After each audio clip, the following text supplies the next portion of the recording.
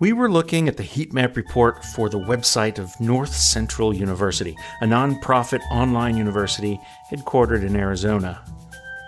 Reading a heat map report is like looking at a weather radar, but instead of blobs of green, red, and yellow showing us where rain is falling, a heat map report shows us where visitors are clicking on a web page.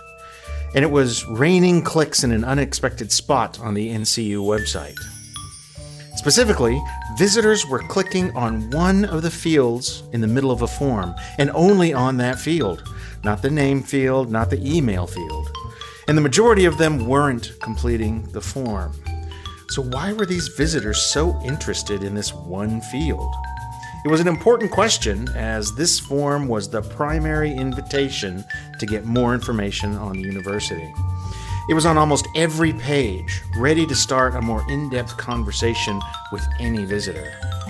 The field visitors were clicking on was Program of Interest. It was a drop-down field that listed the degrees offered by NCU. It was meant as a way for prospective students to tell NCU which degree program they were interested in. But these prospective students were using it as an information source. Visitors were telling us that they had one question first. Do you offer a degree program I'm interested in? At least this was the hypothesis, so we designed a test.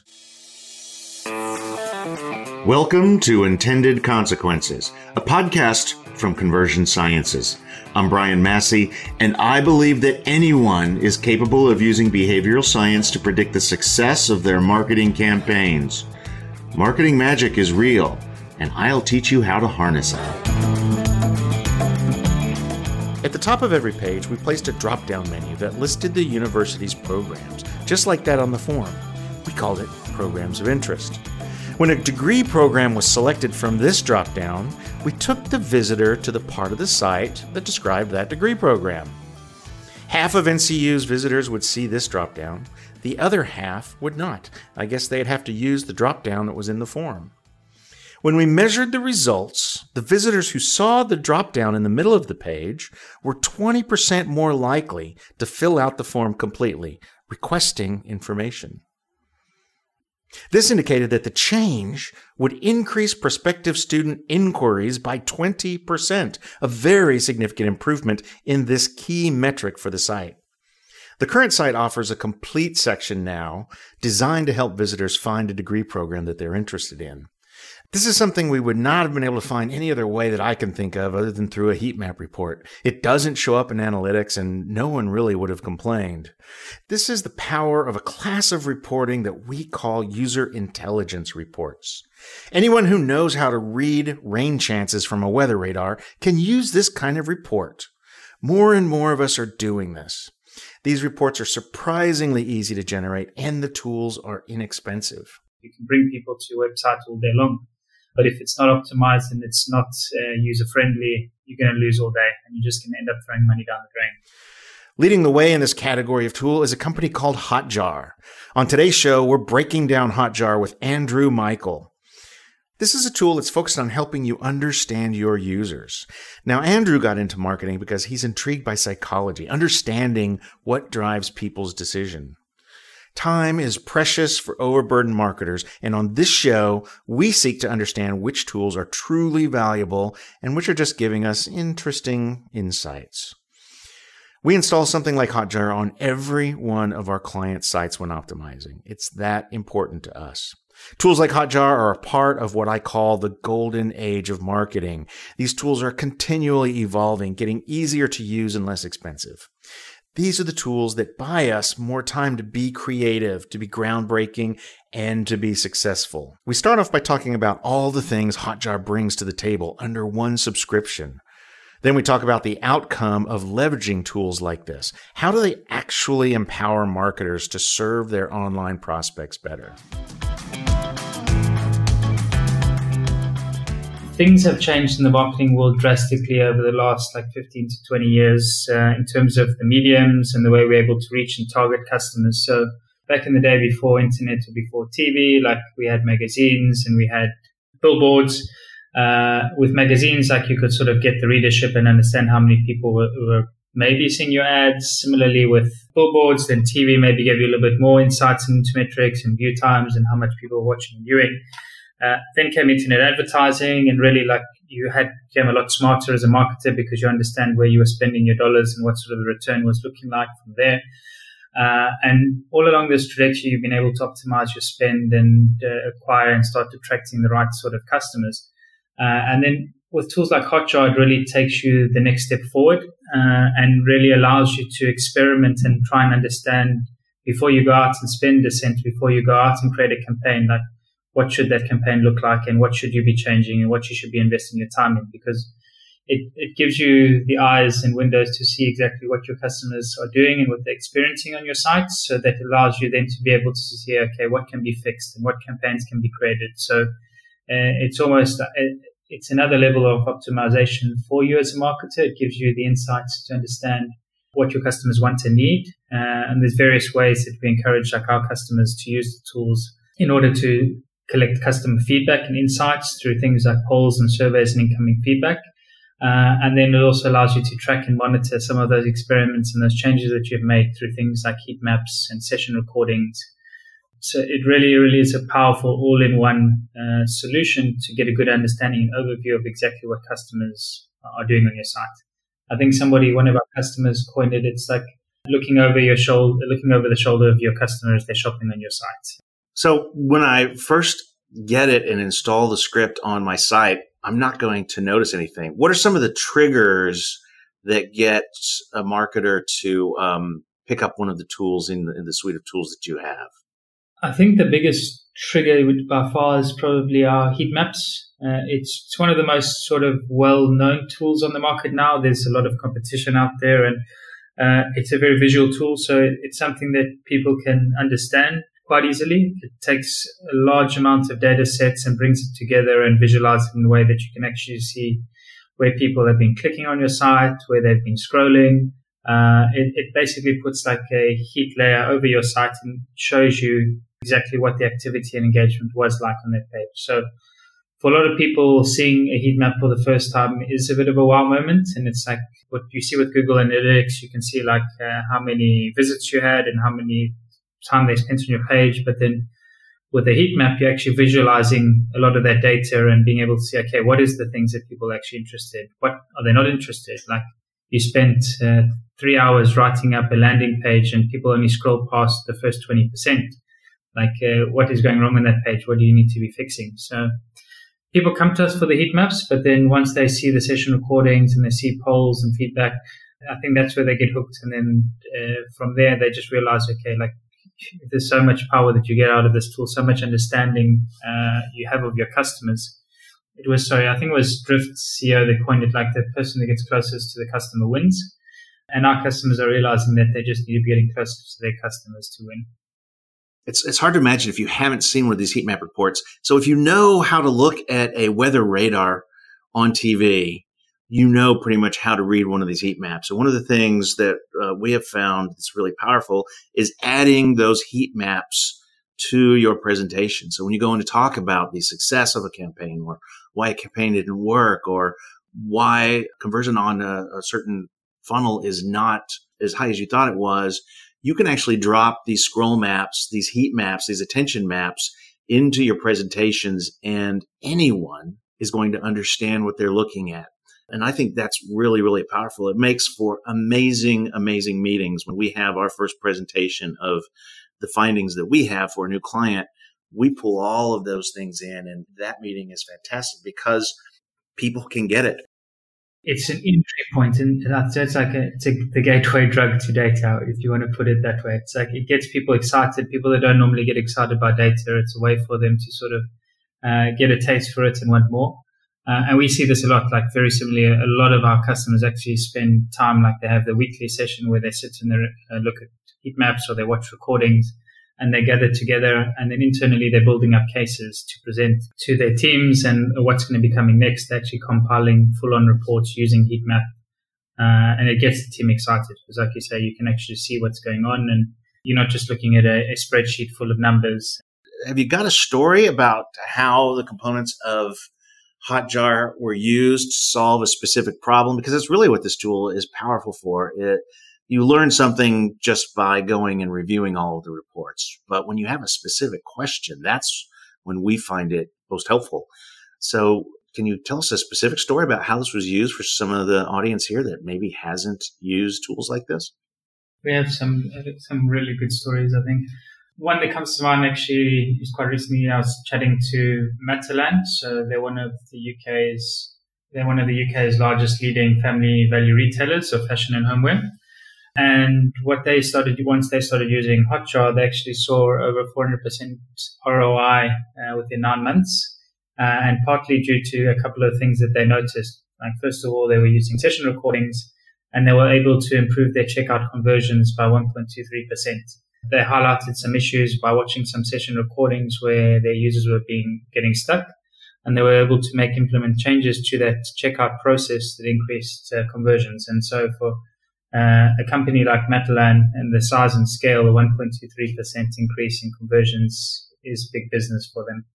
And I think most marketers have had an experience with a focus group where you bring 5 or 10 people through and watch them use your website or use your product. That's essentially what the session recordings are. It is and it isn't. And why I think they're a lot more effective session recordings is with a focus group, you're bringing someone out of their natural environment and you're asking them to perform actions that they may or may not have performed on their own. Whereas session recordings, you're actually getting the visitor session and you're watching what they did and how they went through the process without you guiding them or you providing them instructions. So as a qualitative approach and getting insights, it's a lot more powerful having someone in their natural environment and going through at their natural speed and no stress or pressure that you do, because it's natural. You put somebody in a room and you have people watching them. They're not going to feel comfortable. They're not going to be their own person.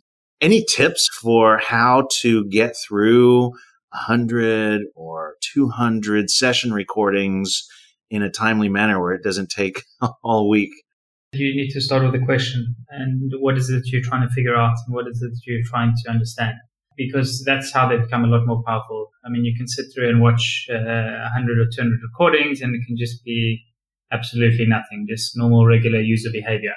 But if you go in with a specific question in mind that you want answered, that's when they start to help a lot more and when you become specific. So filters is definitely a very powerful way that people can really try to understand. So an example, you might want to see what the user behavior looks like of traffic coming from Facebook. So something now we're introducing is referral source. So you can watch session recordings from different referral sources and you'll be able to see, okay, what is the behavior of people coming from specific campaigns looking like on our site. And then you can really dig into trying to understand.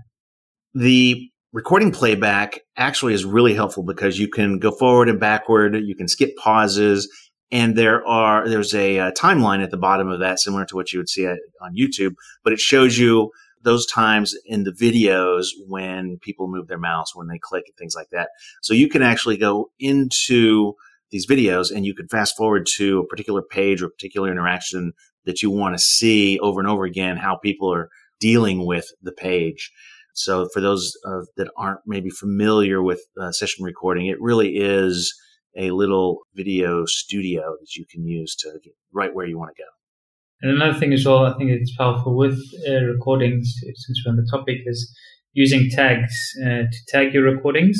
So you can use JavaScript tags based on different things that people have done within your app to watch that. So you could tag every recording where someone's added a product to the basket, as an example. And that allows you then later to filter all recordings and you can see the process of people adding products to their basket. Or vice versa, if someone's removed the product from their basket, you could take all those recordings and start to try and understand, okay, what are the things that are happening when people are going through this process. So there's a lot of different ways that you can get hyper-focus in what you're trying to figure out, and there's tools available for you to do it. It's really like it starts with that why, like what are you trying to understand, what do you want to achieve, and then from that recordings can become very easy and very powerful. One of our favorite tags is show to customer, because you can actually share these videos out and put them into a presentation and make it part of your presentation. So you say, here's an example of how people are interacting with this particular feature and why it's a problem. When you do that in a presentation, everybody gets it, and it is magic. I want to make sure that we get through the questions we like to ask all of our tool guests, not our guests that are tools, but our guests who are involved with these amazing marketing tools. How does Hotjar help me deal with what we call helicopter executives or with the executive team in terms of getting more data-driven decisions made in marketing? With the hippos. Yes, I like to say Hotjar is your secret tool. So Hotjar definitely helps. We talked about it earlier, like having a visual representation of data. So it allows you to sort of gain attention and excite people around your ideas. It allows you to put together use cases and being able to present to the team, okay, these are the changes we want to make and this is why. And when like people can actually see user behavior and they can see the feedback and then they start to understand, okay, like you've built a case for this, go out and do it. And it's a very common use case for us at Hotjar. So people, they want to make a change, but they know they're going to get blocked at some point. So they go out and build a case. They'll get together a heat map. They'll get together a collection of 5 to 10 recordings. They'll have some polls and feedback responses. And they build a case to present to management and say, okay, this is what we've uncovered. These are the problems. This is what people are getting stuck in. This is what we need to do to fix it. Yeah, credibility is one of the things that marketers really need to do a better job. And I can absolutely see how these reports would essentially build that case for them. We're not just launching things that an executive feels like they have to come in and comment on. It's like, oh, we have some data behind this. That's awesome. Talk about being more creative. I think we're busy. We've got a lot going on, and we tend to make safe decisions on each of our campaigns and go ahead and launch them. How can we be more creative with Hotjar? The way you can get more creative is really you get more ears and you get more opinions that come in. So when you think about brainstorming, like traditionally you're doing brainstorming within the team and it's 3, 4, 5, 6 people who are throwing ideas at you and ways to improve and make changes or to run campaigns. But by using Hotjar, what you get is crowdsourced insights. So you're able to take a look at where people are getting stuck, what they're doing on your site. You're able to actually ask for feedback. So you want to be running a campaign and you want to get some input on what you think how it's going to run. You can actually put up a poll. You can send out a survey to your customers. So with Hotjar can really help you with creativity is by crowdsourcing ideas and really getting input from your customers. So you're not just winging it and thinking 4 or 5 people in a room, oh, this is a fantastic idea. I'm going to throw out a campaign and we're going to do fantastically well with this. This way you can actually get direct input from the people that you're trying to reach and be able to customize and come and create that campaign around them. Yeah. And, when you ask somebody what they think, you're going to get great ideas. But a lot of times they will tell you things that seem like a great idea to them, but in practice, they actually won't use or won't do. And this is one of the problems with qualitative feedback. But the Hotjar suite has the tools that allow you to back it up with qualitative data where you can see how people are interacting with things and if this amazing idea really was the best idea if the audience is using it. So that combination of qualitative and quantitative is really, really powerful. What do you think are the most important skills, aside from the skill of installing and buying your product? What's the most important skills that a marketer needs to advance their career in the next 5 years? I think the first one is definitely always be asking why. So you always want to try and understand what your users are doing, where they're going, how you can improve things for them. So always being thirsty for knowledge and trying to understand. I think it's really important having an understanding of data, but also being able to understand how to interpret the data. So as you mentioned before, people a lot of times will tell you what they want, but it's not necessarily the best solution. In what they want, you need to be able to determine and understand, what's actually going to be best for them. So you don't become if you're in a software business, you don't become a feature factory where you're just producing every feature that somebody asks for. And likewise, in an e-commerce environment, you're not just producing every product that you think somebody wants, but really interpreting and understanding user feedback, I think, is a critical skill to succeed in marketing because it helps you become a smarter marketer. It helps you advertise and reach the right customers. And then it helps you feedback and drive that input to product and to sales So they're able to reach their customers and deliver a service and the product that everyone's happy with. I'm hearing curiosity and experimentation. I'm curious, do you know about what percentage of your customers are using Hotjar to improve their online product versus those that are using it to improve their websites and marketing campaigns? Yeah, so we have quite a big portion of our users, around 60% are e-commerce sites. So obviously like a big portion around that then is conversion rate optimization and making sure the funnel. And then we also do have on the flip side another big group of users who are SaaS product builders, like software, where they're using it to optimize and improve the experience of their products. I think both sides, though, as well, we see that experience optimization is central. And we also see now like a trend in e-commerce customers where they're setting up UX teams within the organization, but they aren't specifically focused purely just to revenue as a start. And it really is starting to see this trend where sites are wanting to make sure that they have the best user experience for their site, which they believe in the long run will win and make sure that they have more conversions and drive more user value at the end of the day. I love that. An e-commerce site is a website, but it's an application. Before I let you go, I do want to know, besides Hotjar, I assume you use Hotjar in your marketing stack. What other tools do you have in your marketing stack? What's your web front end, marketing automation, customer relationship management, and any similar tools? Yeah, so for us, our website's built with HubSpot, something we're actually potentially looking at moving away from now to something that's going to be a little bit more scalable as we grow. We use Intercom and MailChimp for customer outreach and in-app. We support is using Zendesk. It was previously all-in-one with Intercom.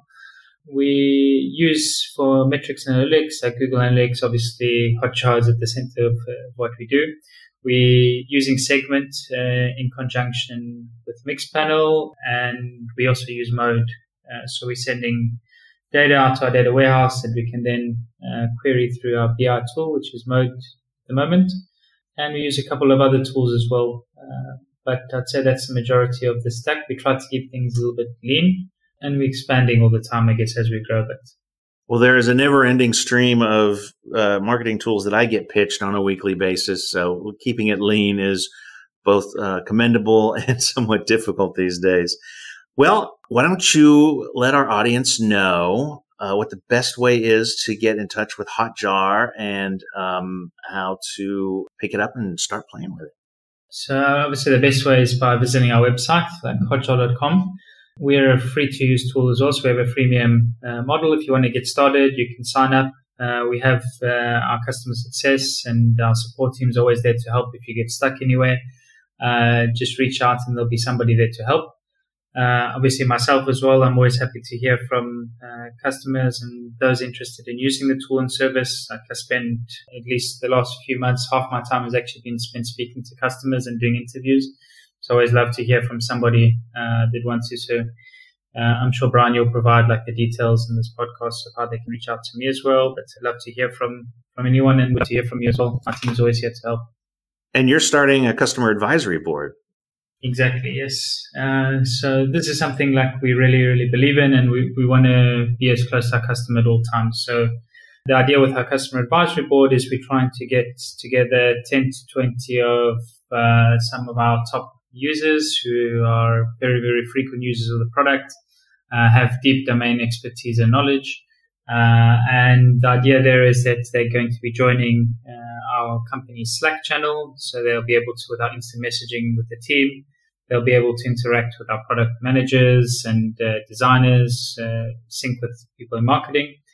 And what we want to do as well with them is then be able to give them early access to some of the exciting new features that we're coming on board with. They'll also be able to provide input into what gets built next. And really, we want to use this as a little mini community where we can leverage and share knowledge between one another. And it's a pilot for now, and we'll see how that goes. And we'll start opening up to more and more people as we go along. But again, like if anyone's interested and you're an existing customer of Hotjar and you think that you would like to be involved and provide input for us to see how we can improve the product, we'd love to hear from you. And you can reach out to me personally. And I'm hoping that as episodes of this podcast go out, there will be more and more people picking up tools like Hotjar and adding it to their mix. Andrew, thank you so much for joining me today. Now, I'm not a shill for Andrew and Hotjar. I just know that these tools are a great value and easy to learn. When you get back to the office, I recommend that you do a trial of Hotjar. Add it to your homepage or one of your money pages where you ask visitors to take action. Set up a heat map report on it. Let it run for a few days and then look at the scroll report. This report tells you how far visitors are scrolling on your page. This is one of the first things we look at when we start analyzing our client sites. Where is the report turning blue? This is the place on the page that visitors stop reading. Look in the blue area. What key content are they missing? If more than half of your page is blue, you have a scroll problem. Visitors aren't being engaged enough to get through your content. Now, reasons for this include things like false bottoms, where visitors think that the page ends, but it doesn't. It can mean that your content isn't engaging them enough high on the page. And it can mean that you're not handling a key objection with your content. So your strategies include things like moving key content up higher on the page, or putting arrows and chevrons and little V's on the page to tell visitor that there's more below the fold.